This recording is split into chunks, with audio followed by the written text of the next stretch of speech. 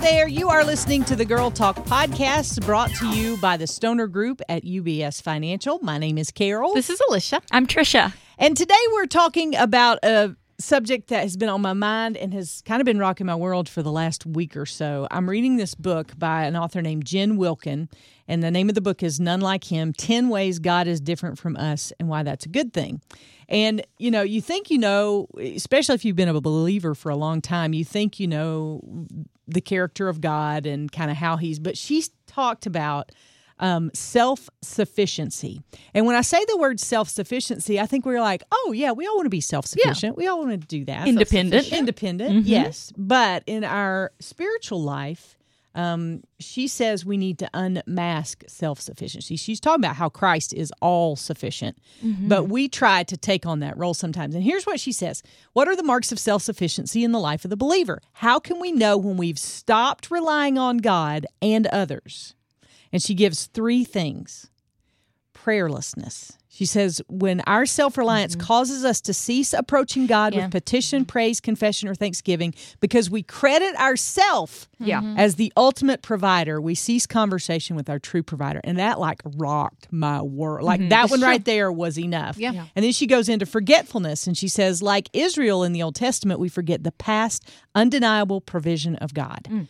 And that is a form of self-sufficiency. Yeah. And then she says when we get angry, when we go through a trial, when difficulties force us to come face to face with our limits, we feel anger at our exposed need, and we are unable to count our trials as joy.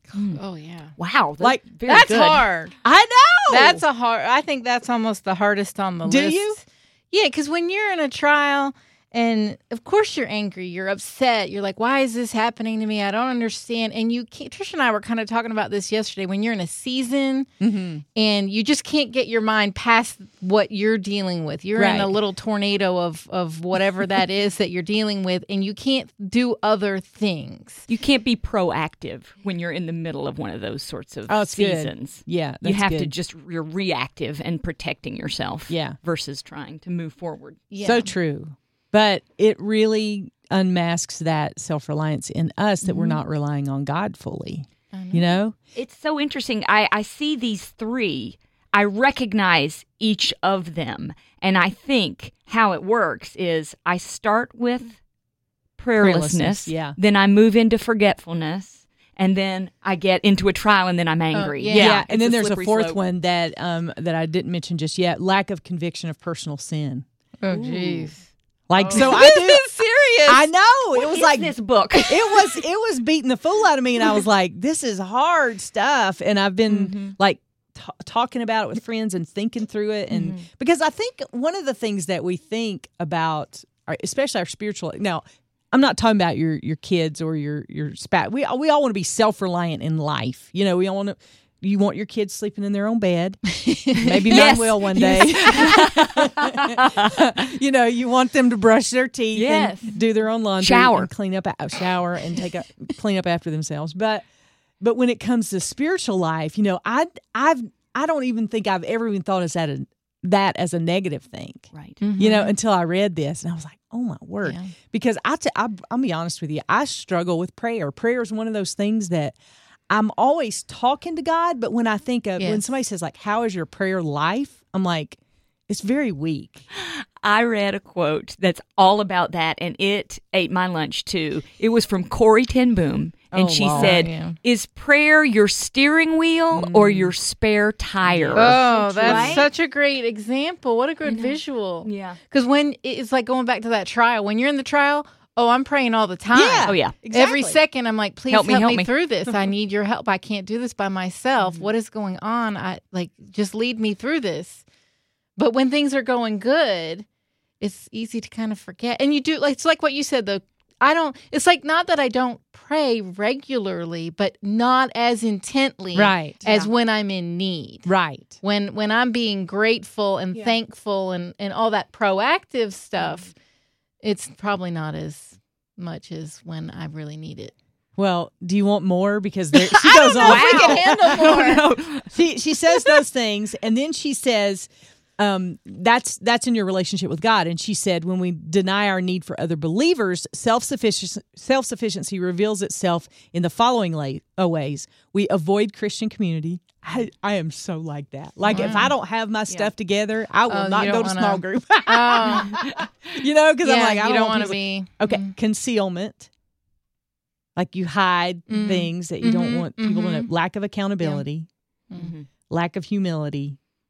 And here's the other one, exhaustion. That one got to me. Wow. Oh, yeah. She was like, we refuse to ask others for help and we overextend ourselves. Yeah. And that was like a page and a half of like stuff I can't get off my mind. Are you done with the book? Is this it? No. There's more. No, there's more to come. And there's more. I've read past that, and I'm like highlighting things and dog-earing pages because it's a lot. Just so good. And it's really a book about, the character of God, but it is unmasking some things in me that I think God is really kind of working on me, because I know you shouldn't think this way, but like, you were talking, you only pray when you're in the middle of a trial.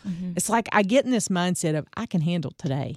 Right. Like, I got today, God. I'm good. Like you can go help somebody else today. Right. Come back on Wednesday. That's right. Please. That's another thing that we think, I got a that big meeting. God can only, handle us one at a time. Right. Right. It's like, you don't want to ask too much. Right. And you don't want to ask for the little things. And it's not about asking. Right. This just is such a glaring example of how little I think about God's power. Like, I minimize His power that's what I'm talking about when I do that, because I think, oh well, He can only handle one at a time, or I only give Him the big requests. No, I'm learning now through this grief process that I've been going through. I am learning how big God is, so much bigger than I ever considered Him to be, so much more powerful than I ever thought about. The fact that He knows everything about you, all of us at the same time, every hair on our heads. And you kind of know that in your head, but it takes a while for it to travel into your heart. And it's taken a while for me to understand it. But having gone through this horrible period that I've gone through lately, I'm realizing how powerful God is and how weak I am and how much I need Him. It's been a huge lesson to me. Yeah. And although it's been awful, I can say that learning that about God is a good benefit of what happened. So how you can count it joy when you're in a hideous moment, it's because of things like that. I'm learning more about God than I ever knew. My faith was automatic before. Yeah. Now it is battle tested. Oh, wow. Oh, wow. That's what a great good, quote. Tricia. Well, it's just kind of what I've been fighting through. And I think people are learning through you. Yeah, they are. So it's not just you benefiting from this tragedy, but you're learning and you're sharing. Right. And other people are learning through that. I'm one. Yeah. Yeah, I'm one. Well, even what you just said is so powerful, because you're a believer. You're so faithful. And not to think, so much but to think that you have grown even more from where you were before, I'm like, wow, that's miraculous. You must be like way up there now. No. But to hear, the way you explain it, it's like you realize, okay, no, we all have room to grow. We all, and I think that growth is never ending. Well, the trial has exposed how weak I am. Maybe I thought I was a little stronger than I was. It's exposed my weak areas, but that's where God comes in. Yeah, and I think you put it so beautifully. You said, I don't think about God enough. And I think that might be at the root of all of this, is that we're thinking about us and what we need. And we think, oh, if I ask God, I'm going to diminish Him somehow. Like if I give Him this burden, it's going to take away, and that's not God. God is not a big human. Right. With limited resources. Like, and I love the verse that says that He doesn't grow weary, because you all know that I'm probably that friend for y'all. They come and you're like, oh gosh, she's going to talk about that again. No. And you roll your eyes, at Him, and God doesn't do that. He doesn't grow weary. Thank you. And I'm grateful for that, and for this kind of unmasking some self-reliance in my own life, and forgetfulness. My goodness gracious. That's why I journal. I mean, honestly, I haven't done it as much as I should lately, but that's why I journal, so I can go back and see the faithfulness of God, because I would have made a tremendous Israelite. I mean, like, I would have been so good, because I'm like, God, what do you do for us? Yesterday. Okay. But do you ever write down prayer requests and then go back months later and you're like, That was answered. That was answered. That was answered. Powerful. It really is. It's Yeah. very powerful little exercise to do. It's super easy, but it's amazing to go look back and like, oh my gosh, this was all answered. And it doesn't, there again, because of Pinterest and Facebook and everything else, you think that your prayer journal has to, honestly, there are some things in my prayer journal that I guess I could say I'm embarrassed because times I've been mad at God, or I didn't want to talk to God, or those kinds of things that I understand that. I don't know if I would want people to see. They don't look like everybody else's prayer journal with the bullets and the highlights and sometimes it's like this is a crappy day and I don't like it and this is the way I feel, but it's an outlet for me to be able to express those feelings and then to go back to them and see how God met me in those different points in my life, because I need to remember those things. It's just our human nature to forget. Yeah. We will think about the next thing, and not the God thing. So starting every day with prayer, starting every day with reflecting on what God has given us this day, that can help. Now, I don't do it all the time. I don't know why I don't do it all the time, because I have a better day when I do. Yeah. But yet still I don't. It's but easy I to know get it's busy true. and get your 2 feet on the floor and just get your day going, because some days I feel like I'm already behind the behind the 8 ball when the second I wake up. So I think sometimes it's easy to forget to have gratitude in the morning, to be thankful and to pray. And but it's like you said, when you do, it's a much better day. Because even if it's a bad day and you go through that process in the morning, and it could be 5 minutes. It doesn't have to be like this long 30-minute, like what you're saying, Carol, with the journal. It doesn't have to be perfect. Yeah. Some people think you have to have this amazing quiet time and get in a little closet and do all these things. And not everybody has the opportunity to do that. Right. Or a closet you can get into. Yeah. But it's very small. But you could, in your car on the way to work, go and get groceries. There's a million ways you can do it. Just to take a few minutes to set that aside for you, I think is really helpful. We can't do it. Have you ever heard a sermon, sat in church, and thought, I wish fill in the blank could hear this? Oh, yeah. I think Were you thinking about me? No, I think we've all done this. And Jen Wilkins says in her book, we grow increasingly unable to acknowledge our personal need for forgiveness. When we hear a sermon or read a passage of Scripture, we hear it as a general admonition instead of a personal one. Man, Yeah. that is so hard. And then that personal sin takes over, and that's how the devil gets a foothold in our lives. Yes. That's where it all begins, is that lack of confession. And then she talks about accountability and being in Christian community. I need so much accountability that there aren't probably enough people. That's how much accountability I need. I need somebody to look me in the eye and say, you're not doing good, and I know it. And Tricia does it all the time. I try to do that. Yeah, she does. She was like, what was up with you today? And it's good, because I'm like, okay, I need to know that somebody knows, number one, and somebody was paying attention, and I have to answer those hard questions, and that is so good for me. I don't know that everybody's that way. I don't know how you guys are, but I have a couple of close friends who, from time to time, but they always know if I don't answer a text or if I won't make eye contact, there's something going on. Yeah, because isolation is one of your and one of my escape modes as well.